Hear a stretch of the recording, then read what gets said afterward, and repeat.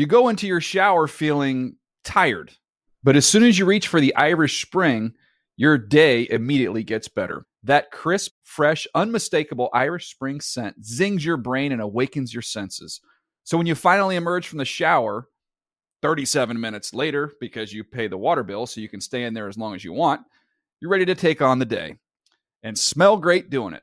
Irish Spring Body Wash and Bar Soap. Fresh, green, Irish. Shop now at a store near you. Open a limited-time 11-month certificate at Kemba Financial Credit Union. At 5.25% APY, it's more than triple the national average, plus it's a safe and secure way to grow your money. Visit your local branch or kemba.org/CD for details. Offer expires May 31st, 2024. APY equals annual percentage yield. Restrictions apply. $500 minimum and $250,000 maximum deposit. Advantage status required. Comparison based on bank rate average. Federally insured by NCUA. Getting ready to take on spring?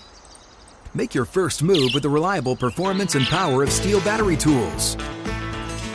From hedge trimmers and mowers to string trimmers and more, right now you can save $50 on select battery tool sets. Real Steel. Offer valid on select AK system sets through June 16, 2024. See participating retailer for details.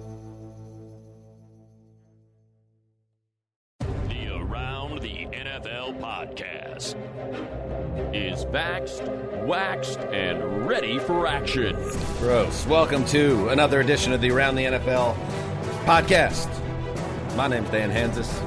Come to you from a virtual room filled with some heroes. Greg Rosenthal, Mark Sessler. Week 1 in the books. Week 2 right around the corner. And I really, truly enjoyed how the first week of the season ended in that madhouse in Vegas, that new facility. Well, it was and I feel for all the fans in Oakland who lost their team. But if you're Mark Davis in your beautiful white on white Miami Vice suit, chilling next to Charles Woodson, you're looking around and you're like, oh, I kind of nailed this. I hope my dad is watching down and seeing this, because I just set this organization up from a value standpoint and just a general vibe. Like, the Raiders are a vibe now, and that was a fun game to enjoy. The monoculture is dead, Mark, but the communal experience of watching a great primetime game like last night, that's just fun, and everybody gets to share it together in the moment. Yeah, I'll just say what I tweeted out, because it was the true feeling I felt about the game, that I thought that the game was essentially like the Symbionese Liberation Army of the 1970s, and I was the game's Patty Hearst, the kidnapped victim who started off a little bit suspicious about being kidnapped by the experience, but then became more wedded to it and then a supporter of it eventually. I mean, things changed a little later on, but it won me over. I mean, it was a bit of a sloppy, messy affair out of the gate, but it turned into sort of a classic, and it had a lot to do with the television experience, which was not the normal ESPN one for me, and we can get into that later. Well, so you liken it to... Well, let's not save that. I mean, I've never heard you so excited about a television broadcast as the Manning brothers. Let's hear it. Well, I will... Well, Dan well, you knew it was going to go either but... one of two ways with Sessler. He was either going to be as angry as anyone's ever been about anything about Peyton and Eli, or he was going to love it more than anyone else. And quite frankly, I'm a little surprised where it went. Mark was all in on the whole thing. And I do like, Mark, that you did equate the beginning of the game, and which is kind of an assignment for us, to being the victim of a felony crime.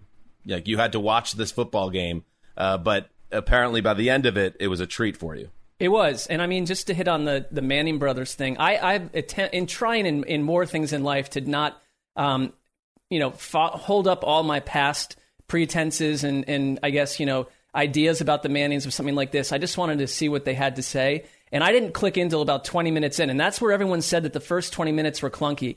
From there, I have to tell you something, that I think that the typical play-by-play man in like a tight necktie around his white shirt and his little sports coat and like throwing it left and right to one athlete in the booth is over. I know it won't be because what a manufactured joke. Networks will run about 30 years after everyone else realizes things are over, so it's going to go on and on. But I'm telling you right now, what I saw last night made me simply enjoy the game more, and I learned 5 times more than I have in watching any football big game. Because just the Manning sitting there talking shop with, first it was Charles Barkley. He's not bringing the football knowledge, but he was hilarious. But you got Travis Kelce, all right? You've got Ray Rice, who I've always found hyper annoying. They actually, in a more relaxed setting, got a lot out of him. And then it was Russell Wilson, who was meant to be studying film, but he said, I'm going to stick with you guys all the way through this overtime because I'm learning by listening to you, and you're learning from me. And, like, they're dropping mad bombs. They're making fun of Eli. There was a lot of humor.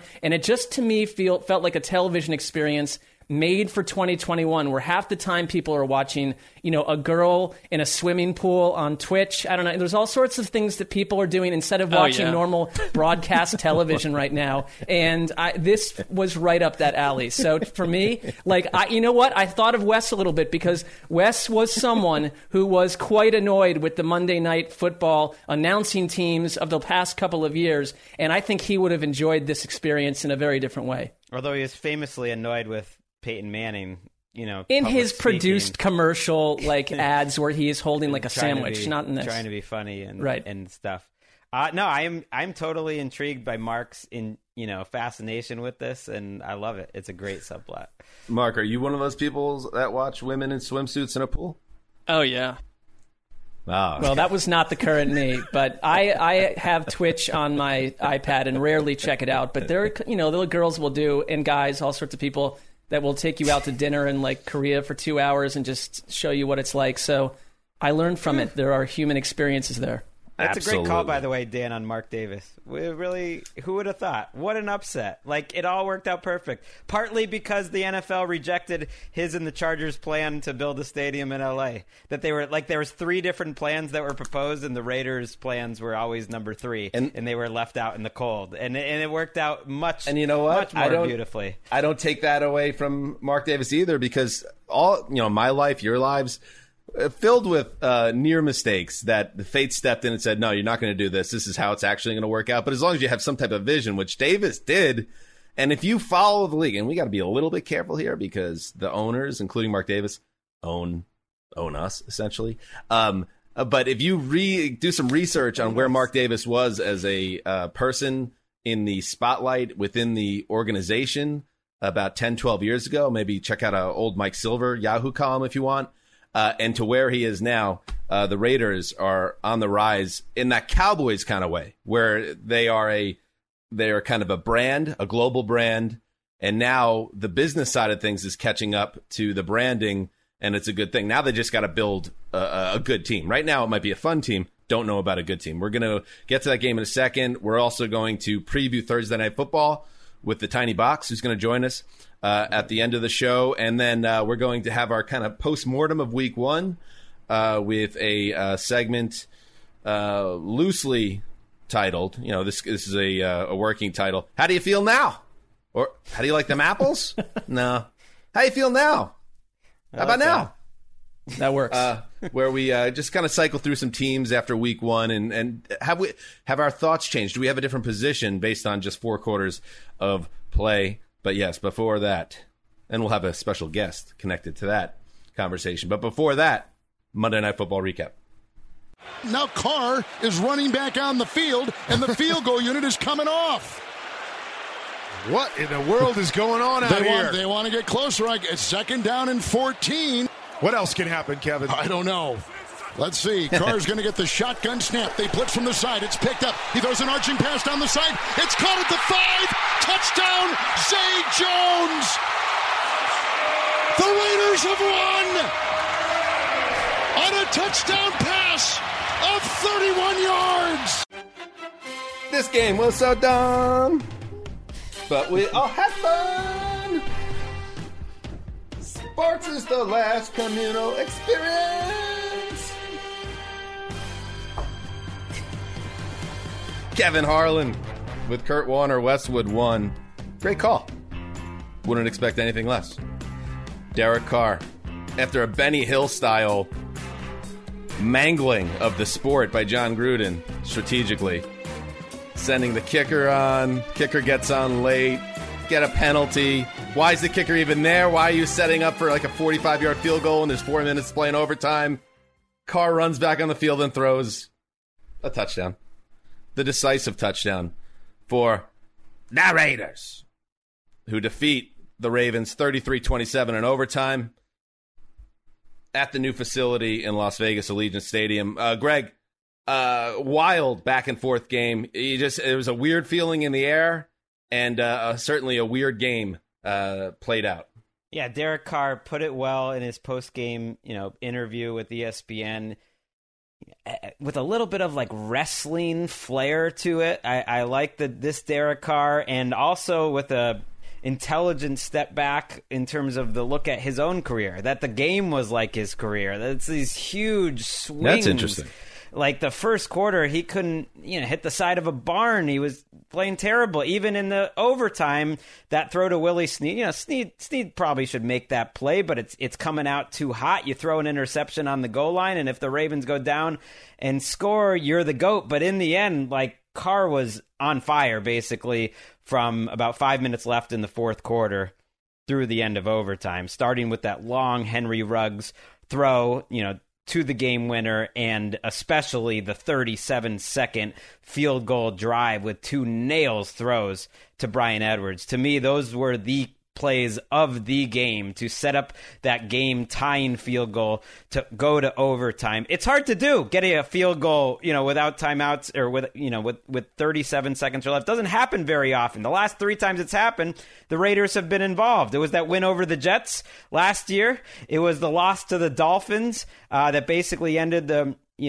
Raiders season a year ago with Fitzmagic, and then it was this one. So I give him a ton of credit for playing his best when it really mattered and getting a win that you feel like they almost needed, with the Ravens coming in a little banged up and the rest of the AFC West, winning that game. I think it was a big win to start off the Raiders season. Well, I mean, I remember when I was at their last game in Oakland and they tripped up in a game they should have won against the Jaguars and collapsed down the stretch and left that Oakland fan base so beside itself. A quiet riot began and then it was quelled, but you had to win this game if you're the Raiders. You're opening the stadium for your fans. Forget last season. You mentioned Mark Davis, who never even went there last year because out of respect for the fans. So it really concerned me when they did their very Raiders-esque thing and looked like they kept wanting to give the game away. I mean, the tipped interception by Carr in the end zone, which should never have happened, was outrageous. But when you get Lamar Jackson to fumble twice the way he did, the first one led to a Raiders touchdown. The second one, we know what happened there. I mean, these were key mistakes by a Ravens quarterback who in the past has been tracked by ugly fumbles that have been costly in playoff games. So I think that's a lasting issue for the Ravens. I don't come out of the game thinking that differently about the Raiders, though. I think a lot of people do. I still see them as a sort of a circus ride that's going to have high highs and disappointing lows, sort of a mirror image of their quarterback. I think, I don't like when you guys point out necessarily things that I text you during the game without checking with me first, which you never do. But Dan and I were having a bit of a back and forth about Carr, where I basically said, look, if Baker Mayfield had Derek Carr, you tweeted it too. I did later because I thought I know what's going to happen. I'm going to tweet this and then he's going to win the game, Carr, and I'm going to have to deal with a bunch of jabronis, and I deserve it. But I tweeted it. Take a trip inside Mark's mind. It's unrewarding to tweet that kind of thing if it goes south. But his first half was a mess, and it left you thinking this is just the same Raiders team from a year ago. But Dan kept saying, I think Derek Carr is a bit of a quasi-badass. And then a huge mistake would happen, and he'd be like, not a quasi-badass, but then 2 minutes later, a quasi-badass. And in the end, that's what he was. And I give it totally to Carr last night. I thought his post-game interview showed a lot about why he's a wonderful teammate, too. And it was a huge night for the Raiders. I don't know if it means they're still anything but an 8 or 9 or 9 or 8 team. There are signs that maybe they are. But I came out of it thinking that was one of the better Monday Night Football experiences I'd had as an adult. It was a great fan experience. And if you're in that building, that will go down as one of the great kind of Raiders nights in a long time. Yeah, I think Carr is like a quasi stud. Like, he's not really, but in those money moments, and yes, he threw the pick there, but listen, I don't know if that was even his fault. Put a little mustard on it, but I mean, he does step up. You could tell he's a quarterback that his skills aren't at the level of a Mahomes or maybe even not even at the level of a Mayfield, but I just think he's got a lot of moxie, and I think he's a good fit for that organization, even if it seems John Gruden's never quite satisfied. And I'm also with you, Mark, on, I didn't come out of this game. We're going to talk about what changed our feelings in week one. I feel the same about the Raiders. I think they're kind of like they're like a big golden retriever of football teams. They're sweet and dumb, and they run around a lot and run into walls, and they're just fun to play with. But they're also like the city that they play in. They're kind of a beautiful mess. And so I think there's a ceiling to a Raiders team. The Ravens, it's just it's a tough beat there. We talked about it going into that game. That just seemed like a tough spot for them in prime time. First game in Vegas, that stadium going bonkers. With the injuries that they dealt with going into week one, I still think they're going to be okay.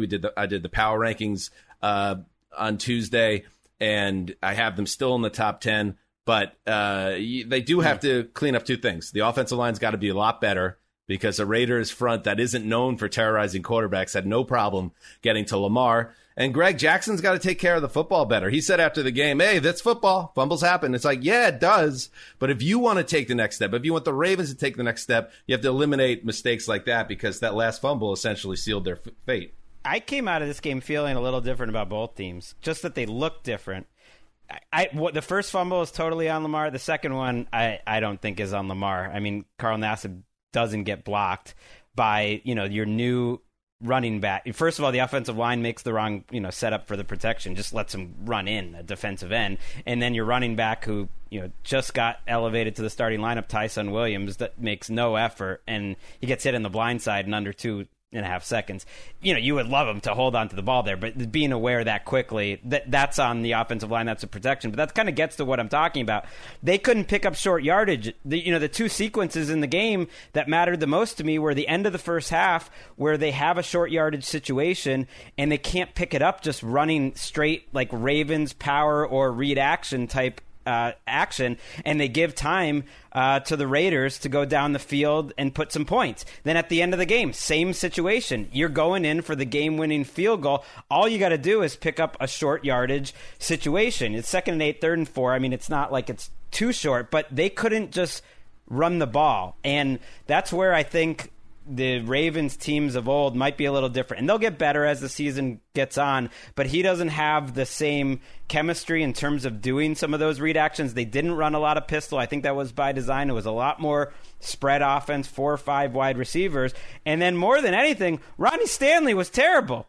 He's an all-pro left tackle coming off an excruciatingly huge injury. So of all the things that you talked about with the Ravens coming into the season, Ronnie Stanley was probably last on your list. He got destroyed all night. I mean, and he's an all-pro, and maybe it's just coming off of, the ACL, and he'll be fine week 5, 6, or 7. But if Ronnie Stanley and Villanueva are both getting smoked all game, then what do we have here? We have a lot of deficiencies that maybe the organization can't, and Lamar can't totally make up for. To your 2 points, Greg, they were 3 for 12 on 3rd down. That's atypical for the Ravens. And Stanley, who has allowed 16 pressures over the last 2 seasons, last night allowed 9 according to PFF. That's what I'm talking about. That to me was the bad night. Oh no.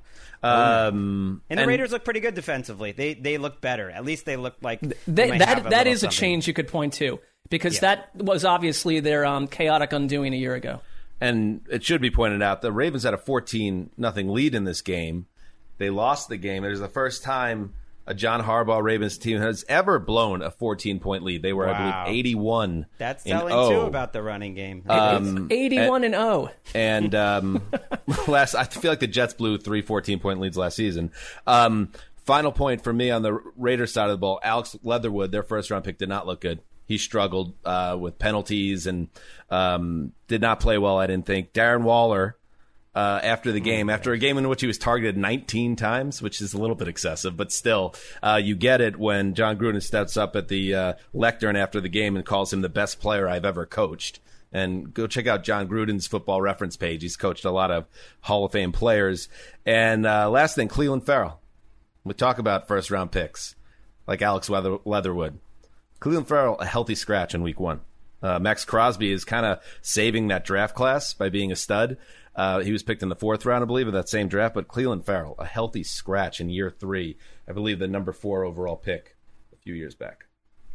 Mayak's feeling the heat. He sort of put it out there that I know how this is, and if we don't win games, I'm going to be back with Rich Eisen next year. It's more like a little presumptuous, maybe pushing DJ to the side a little bit. Sounds more like Cleveland farewell if he doesn't start to operate. Nailed it. I do, because Mike, DJ, move the sticks. I call him the smiling assassin because he's this good-natured preacher's son, and then he'll just cut you to ribbons. He'll just rip you up. He'll rip your heart out via social media and whatever else. So what I'm telling you is he's got a little black mamba in him, even if he's got this smiling preacher's son surface. And Mayock should be aware of that. He's not going to just walk in, because DJ will fight back. It's just something to track. I'm getting ahead of the story, obviously. Yeah, we're way ahead. You're not ahead at all. You're right. It's very correct. If you can win 9 more games, then Mayock won't have to worry about these things. Let's cut that for social. I honestly would like to, and just to see what the fallout is on multiple fronts. I know it is. We really have gotten used to saying whatever it is we want. Like, imagine if this got back to Mike Mayock, he'd be like, "Those fucking guys? Are you kidding me?" Well, he probably only knows one of us, and that's you, Greg. I don't think he has any concept who Dan and I are. I sleep well at night and feel good that this podcast is a safe space for us to share unvarnished views on our league. All right, let's move on. How do you feel now? I like the how about now the second time. When you said it, when you go, how do you feel about now? How about now? How about now? That's what makes it, I think. That's what makes the title right there. The second how about now. We don't really like how you like them apples. No, that's tired. It's been done. That's done. It's over. Great line, but right. But not your line though. You know, someone owns it. That's a Damon special. How do you like them apples? All right, let's get to it. I'm going to throw out some teams, good and bad, in terms of results in week 1, and I'll just see where you guys stand on them. Do you feel better, worse, the same? Did it change fundamentally what you thought about this team leading up to the season? And let's start with the team that's number 5 in the power rankings, up 5 spots, the Pittsburgh Steelers, who, of course, went to Buffalo and delivered a classic Pittsburgh Steelers-type performance. Mark, I'll start with you on this one because you are very heavily embedded in the AFC North. I think I kind of know your answer, but are you completely sold now on all that high floor, low ceiling, low basement type thing, high ceiling, low floor situation with the Steelers? Is this just another Steelers team that's going to win 10 or 12 games to you now? Well, I'd say this. If we find out that over the next couple of weeks that the Bills' offense is what they were last year, then it only raises what I think about Pittsburgh, and especially as a defensive team that can hang around all year long. I think that the concerns were never the front of the defense. I mean, T.J. Watt, Cam Hayward unleashed total chaos against Buffalo. Buffalo was, they didn't use play action as much as they did in years past, especially last year. They were a little bit out of sorts, but I think Pittsburgh put them in a very uncomfortable place. And I could see them doing that to the Ravens, to the Browns, to the Bengals in their own division and beyond the division. So I feel strongly about Pittsburgh on that front. I haven't changed my mind. The offense, though, also didn't entirely change my mind. Big Ben warmed up as the game went along, but if you go look at their ground attack, it was still stuck in the mud. Najee Harris played every single snap and came out with numbers that looked nothing like he did. I mean, we just didn't see that version of it. I know they have weapons and they made a couple big plays down the stretch, but I still need to see more from the offense because you can't just do it with defense. So I don't feel that differently about the Steelers because I think going into the year I said, this is probably a wild card team. inside a really tough division that'll win 10 games, and then we'll see what happens from there. You felt different back in April and May. That's for I sure. did, but I was riding on like a psilocybin high from a first playoff game my team had been in since I was in middle school. So yeah, I remember one of the early podcasts or mid off season podcasts was like the early over under ones, and I thought the Steelers over 8.5 was my number one pick overall, just because Mike Tomlin's never had a losing record, and I just don't see any big reason. I don't feel any different about this team. All the questions you had going into week one kind of came true. Not sure about the offensive line, not sure about the running game, not sure about the offense. They had 250 yards. I like the defense, but they had a punt return touchdown right in this game, and Allen missed 2 wide open deep touchdowns that would have made it look different. It was a good competitive game by like a complete team that's going to be competitive, but that's sort of what I expected from the Steelers. They got to show me more to think they could be more than that. I'm looking at our prediction page, and I don't see them in the playoffs for you, Mark. And I see also the Steelers getting just 1 vote from David Carr, Derek's brother, to win the AFC North. So like that's kind of where things were 7 days ago. Well, hold on. Wait a minute. Like, he can say they're a wild card team. I still think they're a wild card type team. That's all. I think they could win 9-10 games and be left out of the mix too. That doesn't mean because I didn't put them on NFL.com's precious little page that I quietly a week ago thought they were 5-12. Please. Well, you didn't say Carr wild was card the only type one. team, though. You said wild card team. All right, so, but I mean, Sunday didn't body rock my feelings about the Steelers. Like, I'm just here as the henpecking host. notwithstanding. When you're telling the audience, I saw them as a playoff team entering the season, and then I go to this website and it says you don't see them as a playoff team. You understand the disassociation there. That's all. Well, I mean, I put predictions out on multiple formats and multiple, so you have to check the other 3 or 4 places I predicted their finish. You're the Joker in Dark Knight. You're just an agent of chaos. That's what the you equivalent. Did. All right, let's move on. Oh, did you share your thoughts? I think you did, Greg. Yeah. That was good, and they were good. I'm going to actually listen back to the show. Memorable. It was great. They were trenchant. How about the Bills? While we're here, I mean, Josh Allen and that offense could not get anything going on.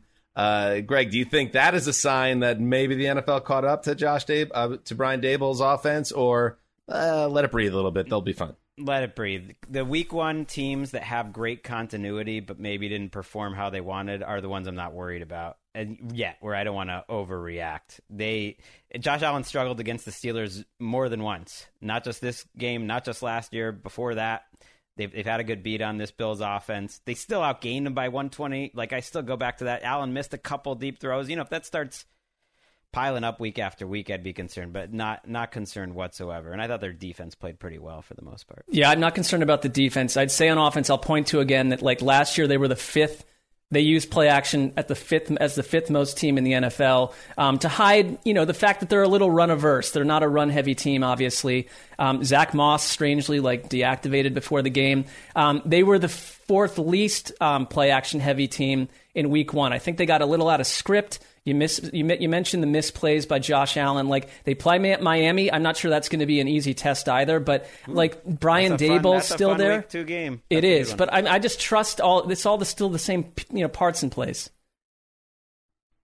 Yeah, and I think sometimes, and this goes across all sports, sometimes there's just a team that you struggle with, that they, for whatever reason, they're a bad matchup for you, and they kind of have you figured out a little bit. And it doesn't mean everyone else then figures you out, but it seems like the Steelers would be a bad draw for the Bills come January, for instance. They just play them very well. How about the Arizona Cardinals? Okay, so we have this NFC West where they were just completely overlooked all summer, and then they drop, to quote a paraphrase, a Sesslerism, an A-bomb in the desert. But it wasn't the desert. It was in the middle of Nashville on the Titans. Should we now view the Cardinals differently, or is this one of those week 1 games where we'll look back in a month and be like, well, that was kind of stupid? I view him different. Like, I didn't know what I was getting out of Chandler Jones. Didn't have a great month before he was gone all last season. Now he looks like the best player that's ever been created. Bad job, Bill Belichick. He really could be a Hall of Famer if he stacks another 20-sack season. It's not a crazy notion. How about one more 5-sack game? I'd put him in Canton. Do one more. I mean, and then Kyler Murray, and this is where I'm probably overreacting, but my God, the big plays he made in that game. PFF tracks those big time throws. He led the league in week 1. The accuracy, the types of plays no one else could make other than maybe Mahomes. It just got me feeling like, okay, here comes that leap Dan's been talking about. And I think it was a little more gradual than some people thought last year, but it was still good. It was good from year 1 to year 2. But if he's taken another leap, then all bets are off. And this division and this team is nasty because their top-end talent is just so good. They looked so balanced. I mean, I thought that there were going to be issues on defense in the secondary, especially. The total reverse was true. I mean, they held A.J. Brown and Julio Jones to 90 combined yards. I mean, they were non-factors. Derrick Henry was shut down, which is the way to unplug the Titans. And I look at Murray, and it's like the whole thing. I think, I thought this was the team, the Cardinals in that division, that was going to be, just by force of nature they were dealing with the other 3 teams, suppressed, held back, and maybe the coach goes after this season. I think it was sort of an exclamation point to people like me that says, we are not milquetoast. We are exciting, and our quarterback, it begins right there. Kyler Murray's ceiling is completely unknown. We're only 3/4 up the wall, and I'm very excited about his play. I thought the Titans, watching that game yesterday, they looked even worse than the final score in the highlights indicated. Derrick Henry, we said, 9 yards on 10 carries. And you had a offense that didn't even have a first down until well into the second quarter. Is that a team that we have any concerns about? It was such a bad matchup that I actually am going to give it Chandler Jones won that game as quickly as aggressively as any one defensive player can just win a game. He destroyed them.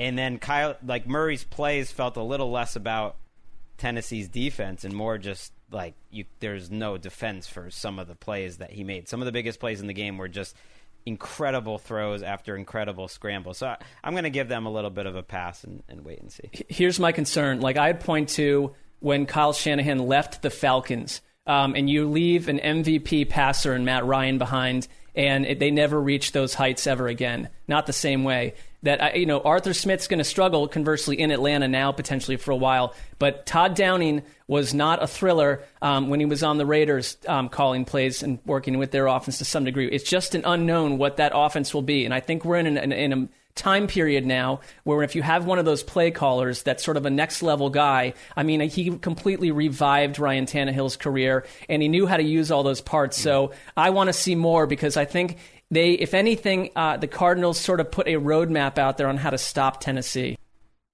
What, have Chandler Jones? Well, it's not just that. I mean, anyone that stopped Derrick Henry in any game, it's been a very successful way to do it.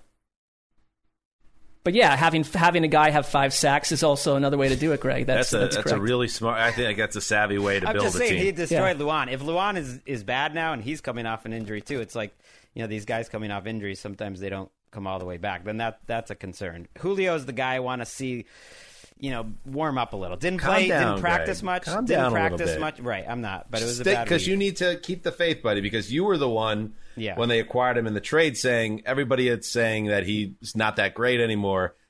Chill out. Go watch the game tape. But I did. He didn't have an impact at all. I'm giving them a little bit of a. I'll give him a mulligan. I think it's for Greg. It's a chillax moment. Total chillax moment for Greg. Classic. Hey, how about the entirety of the NFC East accepting the New York Giants? I think we all feel pretty good about where the Giants are right now, even if the Giants shouldn't feel pretty good about where the Giants are. But start with you, Mark. Any of the teams in the NFC East change how you felt about them? Not a ton. I mean, I think if anything, arrow up a little bit on Dallas for me, because I think on offense, if they can produce that passing game each week the way they did, you've got a potential MVP at quarterback in the best wide receiver group in the NFC. I mean, I think they should win that division. Washington looked similar to me, but the rest of them, we'll see. I mean, I feel a little better about the Eagles. I kind of like. Oh, you know what? I forgot. I totally forgot about the Eagles. We'll see. I mean, I think they are a team that's going to be feisty. If you have an offensive line that good, a defensive line that good, Jalen Hurts, I want to see against a non-Falcons defense before I start going too crazy. But if he just limits mistakes, like, he'll be solid enough. Like, he doesn't need to be a top 20 quarterback for them to be a little nasty with the lines that they have. I would say one thing, though. Sirianni also, I completely forgot the Eagles. Sirianni showed total aggressiveness in that game. I think that's a change for that coaching staff. I kind of like that. I know they used analytics left and right, but last year, none of that was present. And I think they really fit. He found an offense that really fits Hurts very, very well. So far, so good with the Eagles. Yeah, I think, Greg, your lock of the week notwithstanding, you had a couple pre-week one takes that checked out. The Eagles actually being more talented, especially on each side of the ball in the trenches. I think that was you. Might have been Money. That was me. Might have been Mark, but that's okay. That was just absolutely filter me. it to Greg. Banging that Eagles drum. I'm always banging that Eagles I drum. check the tapes. I picked them to win. You can check it. NFL.com. Game picks. I don't agree. I honestly don't agree with the assessment. I'm not saying Greg didn't say that, but I'm telling you I did. So we'll have to take you at your word, but you wouldn't lie. I would never lie. It was an NFL.com article. I would not at work lie about anything. Mostly. You are an honest man. All right. How about the Saints? I mean, weird game. I mean, you cannot take it away from them. 35-3 against the NFC North champion Packers. But I don't know, Greg, a little bit of a snowball type game where everything went right for one side and everything went wrong for the other, and we shouldn't take too much out of it. That was kind of like where I came down on it. A little bit, because, when you rewatch this game, some of those plays were just crazy, and they've had a rough post-week one. So they've got 6 coaches in the COVID protocol. That's a lot. A nutritionist and a player. Hopefully it doesn't spread for them, but maybe even more importantly, just for their wins and losses here. Marshawn Lattimore is going to be out for a little bit with the surgery.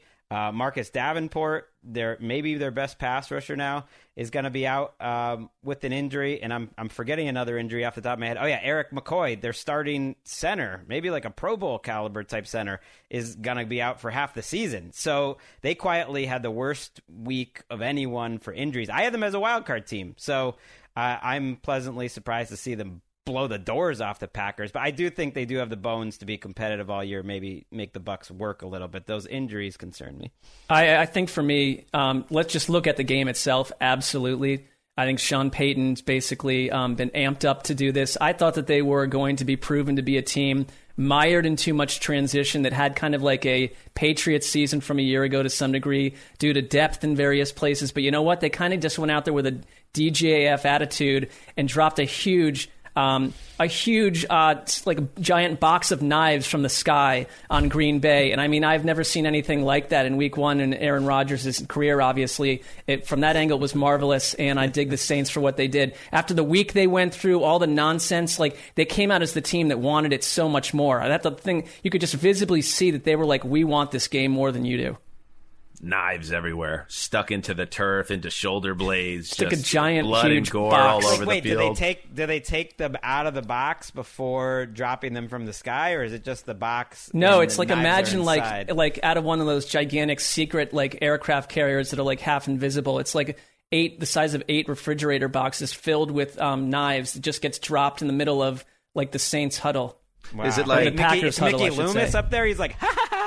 I'm no, cutting he claims salary he cap space. No, and he then has an he's alibi. Just, like, dropping knives down. Wouldn't it be smart for him to have an alibi? He's in the stadiums. I had nothing to do with it. It was a military mistake. So it's like a Mickey Mouse type thing. Yeah, it's like a drone attack where, like, you know, it's like, oh, good, we'll just send a drone, everything will be fine. But the accuracy isn't always the way you need it to be. Just knives raining down upon Then we spend Duval. 3 weeks talking about in the wake of Sunday's drone attack, like. I mean, if they have depth issues, they will be tested. But some of their skill players, Deontay Harris and Juwan Johnson, making the plays. Like, they got to do it. They got to stack weeks. But those guys look like real guys right now. So if I had to, and we didn't know that. If I had to make a prediction on Fool's Gold in week one, I'm not on the Jameis Winston train yet. It was a 14 completions, 148 yards, 5 touchdowns against the Green Bay defense that was just couldn't get out of its own way.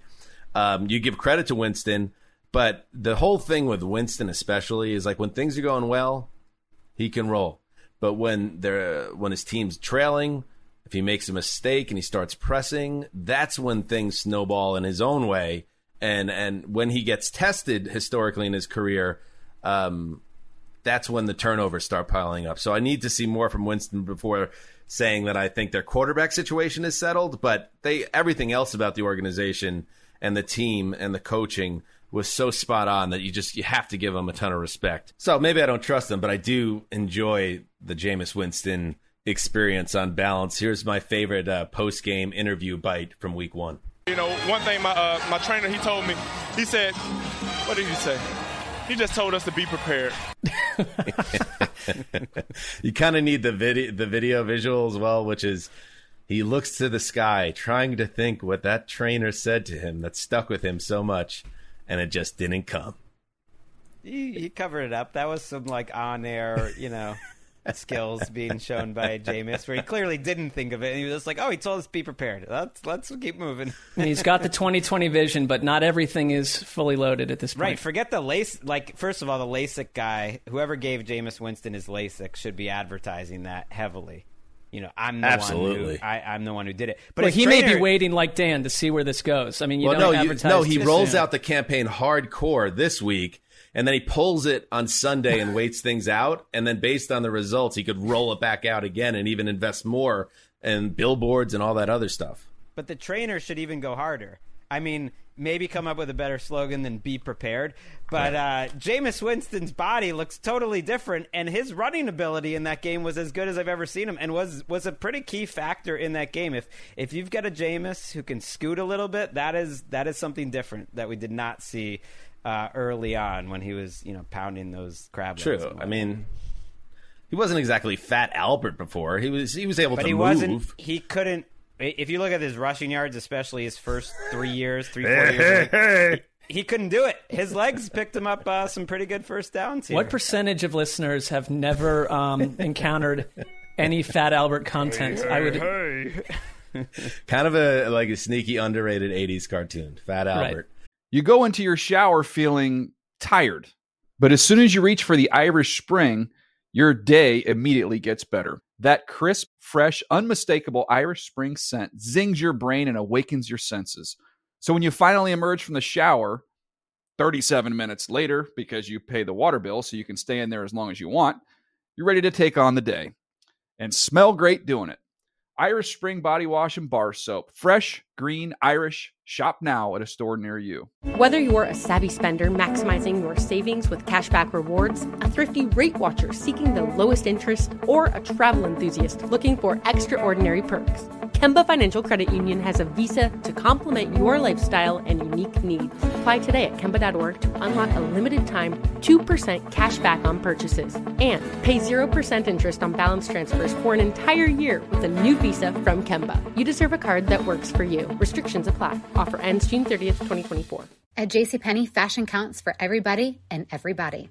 It's spring, and with the weather changing and so many great things coming up like Mother's Day and the Wind Down Tour, I definitely need a fresh spring wardrobe for every occasion. This spring, I'm looking for that perfect flowy spring dress for Mother's Day, as well as replacing my everyday basics. That's what I love about JCPenney. They have so many stylish and comfortable options that I always find just what I'm looking for there. Spring is a feel-good season and comes in all shapes, sizes, and colors. The fashion at JCPenney is the same way. Refresh your wardrobe this spring with styles that gets you, something to wear that fits your favorite moments of the season at prices that feel just as good. Discover brands that get you and put style and comfort first, like Worthington and Liz Claiborne for her, each in women's petite and plus sizes, and Stafford and Mutual Weave for him, style and comfort for all, even big and tall. Plus even more for the whole family like Levi's and Exertion. Here, spring comes in all shapes, sizes, and colors. JCPenney, make everybody count. All right. Now, finally, what's the name of this site again? How about now? Green Bay Packers. How about now? And how about to talk about the Packers, we welcome on the beat reporter, the beat man for The Athletic, Matt Schneidman. Welcome to the Around the NFL podcast, Matt. How are you guys doing? Really appreciate you having me. Awesome, Thanks for coming on. It's nice to meet you. It's pretty rare that, I've never even seen your face. Any sort of man could have come onto our screen, and here he is, the Schneidman. There you go. Appreciate it, guys. We have actually no way to know whether this is the real Matt Schneidman. You don't know. but that would be weird if there was a fake Matt Schneidman that came on the show today. What we're talking about here, Matt, welcome to the show. It's dumb. What we're talking about here is teams after week one. Does it change how we feel about them? And I feel like a guy like you who was boots on the ground was there all through the spring and summer of Aaron Rodgers nonsense, and then a training camp where things seemed to be back under control. And then what we saw Sunday, which was just a catastrophe organizationally. Did it change how you feel about the team? Not drastically. I mean, all preseason, I heard them talk about their laser focus, their understanding of the magnitude of this season, given everything that went on with Rodgers this summer and everything that is likely to happen after this season. They know this could be his last season, and they all spoke about their potential and their expectations after 2 straight NFC Championship game losses. And Aaron Rodgers said it himself at that first not introductory, but his first press conference at training camp. One of the main reasons he came back is because he knows they have a Super Bowl caliber roster. That team that I watched in Jacksonville on Sunday looks like it does not belong in this league. Now, in 2019, they had a similar performance against the Chargers in LA, a losing Chargers team, and they lost 26-11. They got blown out in Tampa last regular season. So you have these kind of fluke games. I'll be more concerned if I'm the Packers, if it happens on Monday night against Detroit, then they have a trip to the 49ers and then the Steelers at home after that. So anomaly for now. If it happens again, a concern. If it happens a third time, a trend. Doesn't really change the way I view them as a whole. Maybe just gives me a couple more reservations about what they're really made of this year. You know, one question I have for you, though, because I saw this from you on Twitter, and you noted this quote from Aaron Rodgers after the game, that he said, we probably felt like we were going to go up and down the field on whoever they had out there. So there was a sense of overconfidence. And your line above that, pitching your article, was, on Sunday, the Packers, seemed full of themselves, in fact, according to the QB. And you also mentioned on your pod that we applaud good writing. No, that caught my eye, because I thought that was a deserving slight to a Packers team that came out a little bit too excited about themselves.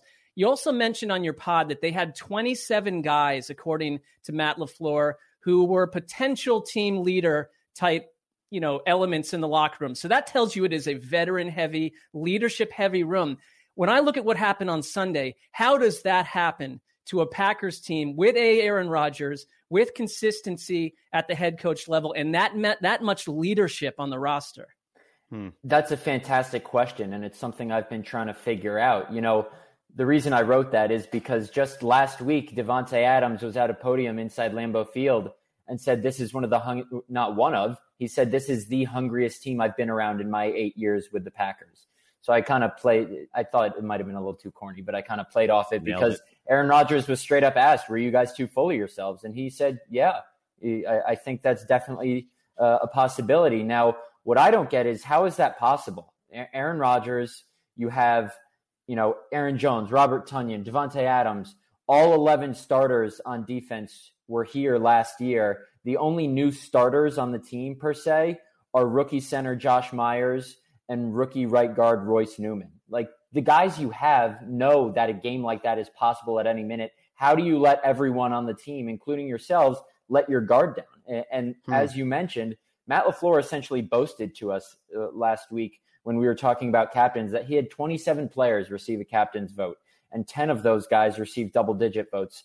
In his 2 years here, he's only named one captain for each unit. So it's been Aaron Rodgers, Zadarius Smith, who was not named a captain this year, and Mason Crosby for special teams. This year, they had so many guys get captain's votes that they named 3 for offense, Aaron Rodgers, Davante Adams, Mercedes Lewis, 3 for defense, Adrian Amos, Jair Alexander, Kenny Clark, and then Crosby for special teams. Aside from Elton Jenkins, their 25-year-old left tackle who had 2 tackles on Sunday because he tackled the guy who intercepted Aaron Rodgers both times. It's amazing. That time of game. There was nobody's example worth following. There was nobody who looked like a leader out there. And football-wise, there was a lot that went wrong, but the intangibles of that energy, that leadership, Matt LaFleur said the Saints wanted it more.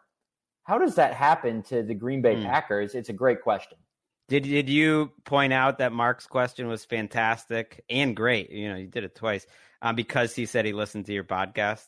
That might have been a little bit of it. He went next. We're level. allies. We're now allies. I mean, that's how this business works. So. You mentioned Zadarius Smith. That was my take. Like Rodgers' timing seemed off.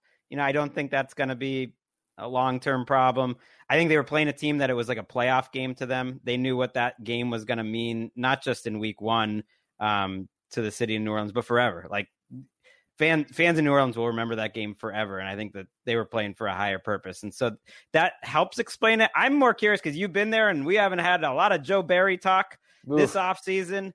And Zadarius Smith, isn't 100% and is probably the key player. And you mentioned he's not a captain right now. There's been some behind the scenes stuff with him. Give me a little feel of like stuff we don't know about their defense, because the defense to me was a bigger concern, just watching that game, because I just assume Aaron Rodgers and the offense will get it together eventually. Yeah, I'll mention one thing about Zadarius Smith first. He only practiced, I believe it was 4 times all preseason, because he had a back injury that landed him on the NFI list when camp started. So we still don't know how it happened before he came to camp. And then he practiced the week they had the Jets here for joint practices, practice very limited, and then it flared back up again. And I don't know how much that had to do with him not being named a captain, but immediately after the team tweeted out the captain, Zadarius Smith tweeted, "Wow," with the emoji of him, the thinking emoji. Well, there was like some contract stuff too. So that's interesting because he is their best, him and Alexander. Right. Absolutely. Yeah. Zadarius Smith was a second team All-Pro last year. And he has told me that he wants to be a Packer for the rest of his career. It's no secret he wants an extension. And I want to show you this. I'm grabbing my phone because he deleted this off his Instagram story, but this was tweeted out. I don't know if you can see this. This is real beat reporter stuff right here. I love it. He tweeted that he's getting a tattoo. Okay. That's his Instagram story that has since been deleted. So new piece on the way. He's getting a tattoo of a captain's chain. Oh, he's annoyed. So this captain thing is a pretty big deal. He's not happy about that. And, it's since deleted. I like this. I have no reason to believe that that's fake, but it would go along with his frustration that would seem to be what that tweet was about. The defense as a whole, it's tricky because I watched the game back and there were so many communication issues. Twice I saw Channing Sullivan in their nickel corner when they were in zone point, and I'm pointing to my left, for someone else to take a guy that was cutting across the field. Marquez Callaway on the second play from scrimmage of the game, nobody took him, resulted in a 14-yard gain. And then Chris Hogan on a touchdown that I believe made it 31-3. Darnell Savage Jr. and Devondre Campbell, their new veteran inside linebacker, kind of just caught in no man's land, and Sullivan is left chasing after a guy who played in a Premier Lacrosse League game 3 months ago. Now, I know he's a proven NFL wide receiver, but as I said, all these guys, with the exception of Campbell, since he's new, but he's been in this league, those communication issues should not be happening against guys that have been on this defense together for the last 3 years. I don't care who the coordinator is. It's tough to really tell how much of Joe Barry's influence is part of that 38-3 defeat, but all we hear from players every single time they talk about Joe Barry is, he has energy. He's a great guy. I don't care how much energy he has. If you're giving up 38 points, 49 minutes into your debut as defensive coordinator, that's not good. And his defenses in Detroit and Washington, he was defensive coordinator in Detroit 07-08, in Washington in 15-16. With the exception of Washington's 15 defense, they were, middle of the pack. His other 3 defenses were the worst or second worst in the league. This is the guy who was the DC when the Lions went 0-16. But what a resume. Yeah, but Matt LaFleur just loves Schneidman takes down Barry in a big spot. Barry, hope he doesn't listen to this podcast. Well, I apologize for rambling, but Matt LaFleur was in love with the fact that Joe Barry has been on Sean McVay's staff the past couple of years and was under Brandon Staley on that defensive staff last year in LA when Barry was the linebackers coach. He wants to bring that, two shell, keep everything in front of you, don't allow the explosive play style that frustrated LaFleur so much when they were preparing for the Rams in the playoffs last year that he said, you know what, I want some of that on my team. You know what they should do, by the way, Matt, if they really want to get back at overreactionary Packers fans, just bring back Dom Capers. Dom Capers' defense didn't give up 38 points till his 7th game as defensive coordinator. Ooh, wow, look at that, Paul. He did win a Super Bowl, Dom. He did. We remember that. I remember. That was fun. So did Mike McCarthy. Yeah. All right. Listen, Matt, before we let you go, and I know there's a national fascination with Aaron Rodgers, pop psychology, and it's probably super annoying, but he's an interesting guy, and I'm just curious, somebody that's there, because I'm watching this guy ever since he's emerged from Hawaii or wherever he was. I think it was Hawaii. And he's got the weird hair and he's dressing different. He's playing a guitar. Like, is he entering like the eccentric intellectual millionaire portion of his life? And if that's so, can you also marry that with being a professional quarterback of great skill? Yeah. I certainly think so. Now, this is only my 3rd year covering him, but in the past couple of years, he's seemed to take more of an outside football approach, in whether it's with us or when he goes on Pat McAfee's show every Tuesday, talking about things that he's doing to better himself outside football. And there's absolutely nothing wrong with that. His mental health, all that stuff, I'm totally for that. I don't think that has anything to do with football. If anything, it is better because he talks so much about headspace and being in a good headspace after everything that's gone on the past couple of years, drafting Jordan Love this offseason. It's important to have good mental health and be in a good headspace. A normal person like myself would probably get my underwear in a bunch about all that stuff. But while he has certainly at times, I don't think it's affected his play on the field. Now, I see these wild conspiracy theorists out there saying he only came back because he wants to sabotage the team from the inside. I would love that because that would be fantastic theater to cover as a reporter. Great. But that was Greg's theory, by the way. But I don't think there's really any correlation. He certainly does seem to be entering that phase of his life. Maybe it's because he's engaged now and Shailene Woodley is having an effect on him. Again, I'm not saying that's bad, but maybe this is a little bit of a different Aaron Rodgers than people are used to. That may not sit well with them, but whatever floats his boat, as long as he keeps playing not like he did on Sunday, I think all will be well in Green Bay, and that starts with Detroit on Monday night. And you're a Syracuse man. I am. So journalism. You were trained in the best place to get that education. And you do not root for teams. You don't root for players. You root for stories. And what would be a better story than Aaron Rodgers trying to implode the Packers from the inside? I don't know. That would get pretty dark. Yeah, we won't cut that little portion and send it out to all the Packers listeners. You saying that it's like, I'd love for this team to implode. Hey, I said on Sunday, the way Sunday happened was better for my job than if they had won 30-24. I mean, wow. 100%. I know people hate hearing that and say, how can you listen? A team that wins a lot and goes to the NFC Championship game is great. You always want your team to be relevant. I covered the Raiders for 2 years before this, and that was relevant for all the wrong reasons. Sunday was relevant for the wrong reason, and part of the it's story. Great to cover. I mean, you were here because they took a dirt nap, so that you're absolutely right. Yeah, you're blowing up. Matt Schneidman, and he's our Tuesday guest. We don't want Rodgers. McAfee, the punter, could have that guy. We want Schneidman. So follow him on The Athletic. Check out his podcast, Head of the Pack. And yes, follow him on Twitter at Matt Schneidman. Thank you, buddy. Thanks guys. Really appreciate it. It's fun. All right. There he goes. Good guest. Put him in the dossier, Ricky. Absolutely. If anyone comes on and says literally anything nice about anything that I say at all, they will be an eternal guest of the show. It is nice, though. Because I knew as soon as you said that was a brilliant question, I said something like that. Very complimentary. I said, all right, 2 things. We set up our guest well here.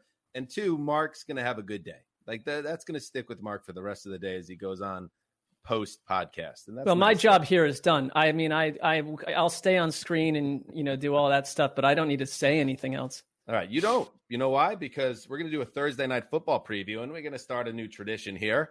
Whoa! Look at her! Look at this beauty. What is Boom, going bang, on? bang. What's up, everybody? Connie, this is, you are a little too done up for our taste. Usually I know. we get the dress down Connie. This is the bombshell. What's going on right now? Let me explain, because this only happens when I have to do it. But I had to do I basically lined up my day for all of my interviews, and anything I had to do on camera is today. So then that means all the other days I can just be lazy and not do it. So, hey, did my hair, put on makeup. What's up? This is the right medium for it, right? Colleen, are you prepared to offer the analysis, at least the match of the analysis that you offered to last week's Thursday night game, which I found, startling? I don't know if I can live up to all of the greatness from last week, but I'm going to really try. Okay. To the recap. You don't have the look of terror in your eyes that we might call on you. Please, no. Don't go to me. I wasn't going to go to you. Please, no. Don't. Yeah, sometimes that happens. But the anxiety was, because I wasn't totally locked into the game. Listen, but to say the least. I think it was clear for all of us. You weren't new week, alone, new me. totally. I'm ready to go. I was really milking my off season every second that I could. But now the summer of Connie is officially closed. So you must be getting on a plane. Yeah, you're getting on a plane, right? You're going to this game, right? Tomorrow. The circus I am. shuttered. Connie Fox gets on a plane. She heads to D.C., where the Washington football team will welcome the New York Giants. Both teams coming off losses in week one, and Washington lost more than the game. They lost their quarterback, Ryan Fitzpatrick, which, let's face it, we just had Matt Schneidman on, and if you're a broadcaster or a journo, you're rooting for the story, and Connie obviously rooting for Fitzmagic to be up on the dais at the end of the game because he's always so much fun. You won't have Ryan Fitzpatrick, and I'll tell you what, Connie, we'll start here as the Tyler Heineke era begins. We might not see Ryan Fitzpatrick at all. I watched NFL Network yesterday, and Ian Rappaport said it's on the table. It's not off the table, he said, that Fitzpatrick is done for the season. So this is Heineke's show for now against a Giants team that desperately needs a W here, coming off a very disappointing week one performance themselves. I really hate this for Ryan Fitzpatrick, but I hate it even more for me because I really love doing Thursday Night Football when Ryan Fitzpatrick is the quarterback. It truly is. And that is something that I was really looking forward to. It's obviously not going to happen, but Taylor Heineke actually was not bad in relief of Fitzy. He came in, he only missed on 4 passes, and when you think back to last year when the Washington team played the Bucs in the wild card game, Heineke was pretty good in that game against the Bucs. So he definitely can make plays. He's athletic. He has some mobility too. So there's some similarities with Fitzy because he did scramble on a couple of plays as well. And I think it's kind of remarkable that he's a former undrafted free agent, and this is his 5th team. And now, based on what you just said and what Ian Rappaport had said, he might be starting the whole season if that is the case, if Ryan Fitzpatrick isn't coming back. But I think that this team has some good chances with Logan Thomas at tight end. He should get some more opportunities because you saw what the Broncos were able to do against this Giants defense. Noah Fant, Albert O, they both put up some nice numbers, had some nice plays. But if Antonio Gibson didn't fumble the ball last week, I think Washington had a really good chance of winning. So I like this team a lot. The Giants, they have a lot more issues. Yeah. By the way, did I go into them? I heard the name. I was just seeing if Mark wanted to jump in. I heard all last week during that game the announcer saying Albert O's last name in a certain sort of way, which is the opposite of what, which is totally different. On the Broncos website, it says Okui Bunam. So that's what I've been going with. It's not that crazy to say Okui Bunam, but they went with a totally different way to say it. And now I don't know what's right. They said Oki Buinam or something like that. And I think sticking with please. I think he mangled it, but that is part of the Giants defense, the Giants defense that I'm concerned with. Like almost everything from that Giants game concerned me. I thought they had one of the worst week ones of any team, and they got to win. I mean, these two teams both came out of week one, I feel like, looking a little worse than their ceiling we're hoping for going into the season, because I thought this was going to be one of the more fun Washington teams to watch in a while, but now we don't have Fitz. I know Heineke's kind of like junior Fitz, with that, track record being undrafted. Fitz was a 7th round pick, bouncing around to a bunch of teams, kind of being a freewheeling guy. Like, that's great, but you don't have him. You still don't have Curtis Samuel. Adam Humphries wasn't exactly an exciting pickup, but you thought like the connection with Fitz was going to be something. So maybe you don't get the total Humphries experience. And their tackles were terrible last week.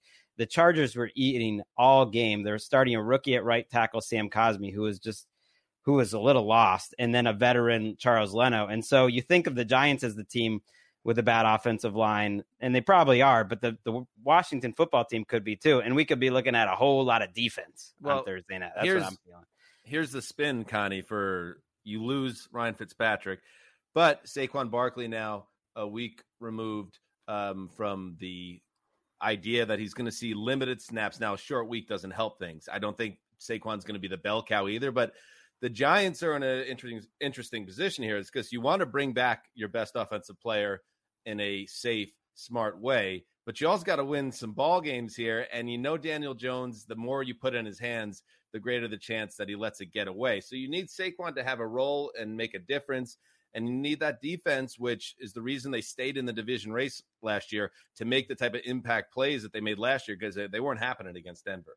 Well, this is like not exactly a gauntlet of a division either. So at this point, it's not, you wouldn't be panicking to start 0-2. It's not great. Nobody wants to do it. It seems like the Giants do it every single year, but they've done it 7 out of 8 years. That is a shocking problem. Stat. Isn't that kind of crazy? But I also think too, for Daniel Jones, like, he's in a tough position because most of their top, 3 of their top skill position players are not really 100%. Like, Saquon's not 100% yet, and they're trying to ease him back, but he only rushed for 26 yards in that game. Kenny Golladay, he's coming off the hamstring injury. He doesn't look 100% either. And then Evan Ingram, he was out for the opener, and they're hoping that they can get him in for this. But Joe Judge said today that he's been doing more work. He's making a lot of jumps. They're hoping that he can start on Thursday, but otherwise, you have Kyle Rudolph getting most of the work out there. So really, it's just Sterling Shepard who stood out in that game. And then Daniel Jones, he has the fumble. That doesn't help anything. It's his 30th career fumble. It's 40th career turnover. The only thing I will say that I liked about the Giants is the fact that their offensive line played a little bit better than I thought they would. I feel like that was a major sticking point for them last year. They didn't really address it in the offseason or in the draft, but they looked okay. And their left tackle, Andrew Thomas, is one player that really gets a lot of heat. He did not look good his rookie season. He did not look good in the preseason, and he actually played okay last week. Yeah, he actually got his highest pass blocking grade of his career, which I'm not saying that's a feat beyond feats, because there weren't a lot of high grades to begin with, but the other thing, the positive I would point out for the Giants too, is I think they're a team built to stop the run. That's a very Dave Gettleman-esque scenario. But Dexter Lawrence, Leonard Williams, Austin Jackson, I mean, these guys, they're like dudes that are eating like giant plates of like fish and ox meat every day. They're beefy. It's a big line. And like, maybe if you're Antonio, I think Antonio Gibson looked great to me last week. Like, if you can shut him down, if you can cause a turnover in the run game, I think this game will be close. As for Heinicke, I kind of super enjoy watching him. So I hear you on Fitzy, and especially from having him come sit up with you. When did he just become the Fitzy? Game? Now he's just that's Fitzy. new. That's like here? this. I think it's I been said on this podcast over and over, and I don't know if I've heard that. I have to call him Fitzpatrick. I have to say the whole name. Fitzmagic. So many syllables. Ryan. Well, the magic is not happening when you're on, you're undergoing the knife. So Heinicke's got a lot of Fitzpatrick. Yeah, he's got a lot of Fitzpatrick too. Dan, I know you're excited about that. The fangs are coming out in New York for Jason Garrett. I think it's like the media like held off one game, and now them and the fans are kind of like, this is not what we need, Jason Garrett. Well, the Garrett haters, they're strong. I've never been as anti-Garrett as you are and others, but Listen, when Daniel Jones is your quarterback and Saquon blows out his knee like 3 weeks into your first year on the job, I don't know who's going to fix that offense. But, yeah, they probably could go with more fresh thinking if this doesn't work out. Let's pick the game, and then we have a big announcement to make. Connie. Oh, wow. Whoa. Okay, I think Washington's the better team. They're at home. It's on a short week. So are we doing scores too? Sure. Washington 21-14. Ooh, Greggy. wow. Washington's favored by 3.5 in this game. So I'm going to try to thread the needle here. Washington gets the win, but it's just like a 1 point, 17-16 defensive slugfest. And I'm also going to predict Chase Young is the man on the podium after the game with Connie. Well, what he's about not what bad if you looking. got Or on the wait a set, second. the set rather. Connie, What can you should we promise ask him? me? Okay. Can you promise me one thing, Connie? Yes. If the Reds, if Ooh. the Washington football team rolls, and Montez Sweat and Chase Young kick ass, Young and sweaty. and you get them up on the dais, will you introduce them as Young and Sweaty? Promise me that, because that's what we need. Or to get this thing off the introduce it ground. as a possible thing. Giving I Dan the will credit come too. through, and if they're on the show post game, I will get in a Young and Sweaty reference. For What if you. it's just hold one on of here. them? Do you get out of it, or can you introduce the Young One and half Sweaty of Young and nickname Sweaty. if it's only half of them? If it's Ooh. Young, because Young I- is the more likely one. In a column today, I actually mentioned Young and Sweaty, but right after it said that it was a catchphrase that is in process, cooked up by Dan Hansis. Are you going to drop Young and Sweaty, Colleen, but not also mention its don't want creator? That would be blasphemous. Don't need it. That's okay. Oh, Don't no. mention me. Don't worry. Dan will be mentioned. If I'm mentioning Young and Sweaty, I'm not mentioning Dan Hansis. Well, twist my arm. Good idea. Mark, your pick. I picked it for the site, and I don't remember what I picked, but I'm going to go with well, I picked Washington. I just remember the score, 26-17, and I think Chase Young has 3.5 sacks in this game. All right, and I'll pick the Giants here just because the NFC East is weird, and I just kind of have a feeling that Giants defense that we were just talking about didn't really show up last week, shows up and confuses the young Heineke. Let's call it 21-10. G-Men! Swept them last year. The Giants won both those games last year. Close games. Joe last Judge year. has their number. All right, Connie, stick around here. Big announcement. Okay. The Around the NFL podcast is proud to announce that for the third time, we will be going to London. How about that? The ATN podcast is off to London. Woo! Next month, less than a month from now. And just a little cherry on top for the old Zeuser. It will be for the Week 5 matchup between the Atlanta Falcons and the New York Jets. The boy who will lead them in the land of the Queen. This is going to be great. I'm so jealous. That sounds Right. like I so didn't know much if Connie fun. was hoping to hear like a second part, and it's like second part where it's like, and you're coming with us. No. Yeah, sorry, we didn't get a know ticket I'm for not you. Wait, Unfortunately. Connie, you do have like 8 trillion frequent flyer miles because of your job, right? I Can do. you join us? Because She does just have so a that- job, though. Yeah. I know, but come on. The fans out there who have always been so incredibly kind to us in the UK, it's been a lifeblood of this podcast, and we love you, and we can't wait to be out there with you. We're going to try to cook up some stuff to interface with the fan base. But if interface, We would with like to fan interface base, with we must humans. interface with other humanoids. What are we doing? Like a Reddit?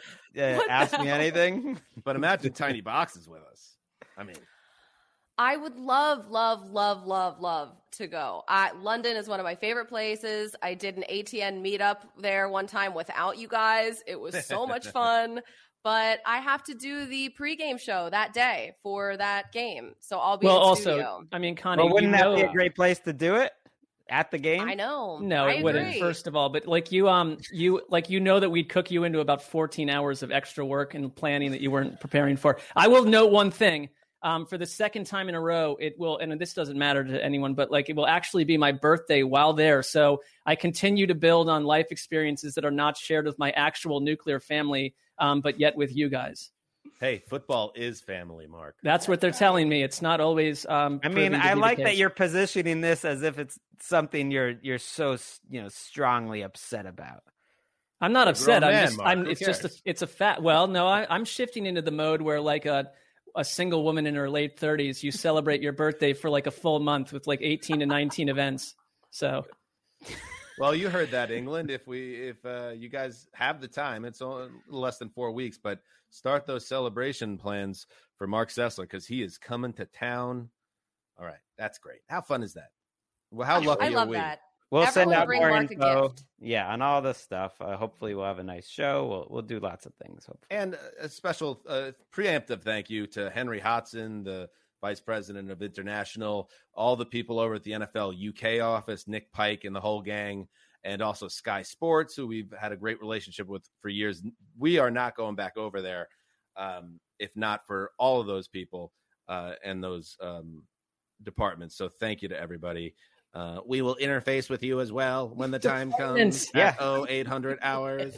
And we didn't say it, but we're back on Sky Sports. You can watch that in the UK, but you can watch that all over the world if you get your Sky Sports NFL package. We'll be doing hits throughout every Sunday. Little, it's just endless self-promotion. It's endless look at me content. They just made it to hour 15, 1:15 of this show. They might be curious. They might want, or they might have had more than enough. I mean, I'm just saying that there are different types of people out there. So, and do you guys want to plug your side pods? Well, we do that often. Yeah. Maybe I should get Bob out there in England. We'll do a remote throwback podcast. Isn't Bob a little? London. I thought Bob was anti-ATN podcast at the moment. Is he shifted off that? I don't know. He's a little salty about my promotional efforts. I'm not like Greg, who's like JRVP every second. Oh yeah, that's right. Eating up precious moments of the show, talking about his other show. I like it, Greg. I'm glad you did. How precious is it? How precious are these moments? I don't know. Really, we hit like minute 78. Yeah. Minute 78. All right. And Ricky, you're excited for London too, I imagine. Oh, I'm so excited. We've been going back and forth with the UK office, and there's a lot of planning to do, which I'm so excited about, but I can't believe we're getting back over. It's just going to be the four of us. Hollywood. Yes. Ton. Ricky, we can hang out when I'm there. I'm sure. Yeah, for sure. Absolutely. How's your podcast going? Is that off the ground yet? The old Split Ends pod with Split Ricky Ends? and Connie? Split Ends. That's coming out in a couple of weeks. I think our launch date is October 4th. Ooh, is it? It's October 5th. I bet our podcast gets to China before that podcast begins. Well, we'll see. We've got iHeartRadio behind it, so we'll see what happens. But all right. What could go wrong? Good stuff. Good stuff. Thank you, Connie. Check out Thursday Night Football, of course, NFL Network, and Connie is anchoring that coverage. Pre, halftime, post. She's a stud. All right. We'll be back on Thursday with our Week 2 preview podcast, and of course Friday, NFL Network, the true Around the NFL show where we dig in on all 32 teams. And yes, we're on to London in less than 4 weeks. Now watch the Jets. Life is filled with ups and downs, but on balance, it's good. That's a winnable game, Danny. That's a winnable game. I'm making the Jets the favorite right now. Here we go. Call.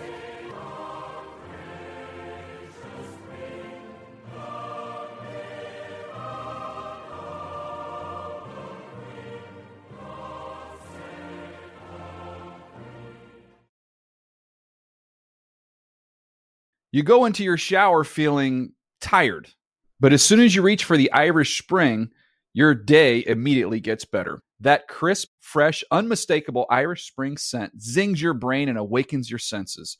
So when you finally emerge from the shower, 37 minutes later, because you pay the water bill so you can stay in there as long as you want, you're ready to take on the day and smell great doing it. Irish Spring Body Wash and Bar Soap. Fresh, green, Irish. Shop now at a store near you. Getting ready to take on spring? Make your first move with the reliable performance and power of Steel battery tools. From hedge trimmers and mowers to string trimmers and more, right now you can save $50 on select battery tool sets. Real Steel. Offer valid on select AK system sets through June 16, 2024. See participating retailer for details. Whether you're a savvy spender maximizing your savings with cashback rewards, a thrifty rate watcher seeking the lowest interest, or a travel enthusiast looking for extraordinary perks, Kemba Financial Credit Union has a visa to complement your lifestyle and unique needs. Apply today at Kemba.org to unlock a limited time 2% cash back on purchases and pay 0% interest on balance transfers for an entire year with a new visa from Kemba. You deserve a card that works for you. Restrictions apply. Offer ends June 30th, 2024.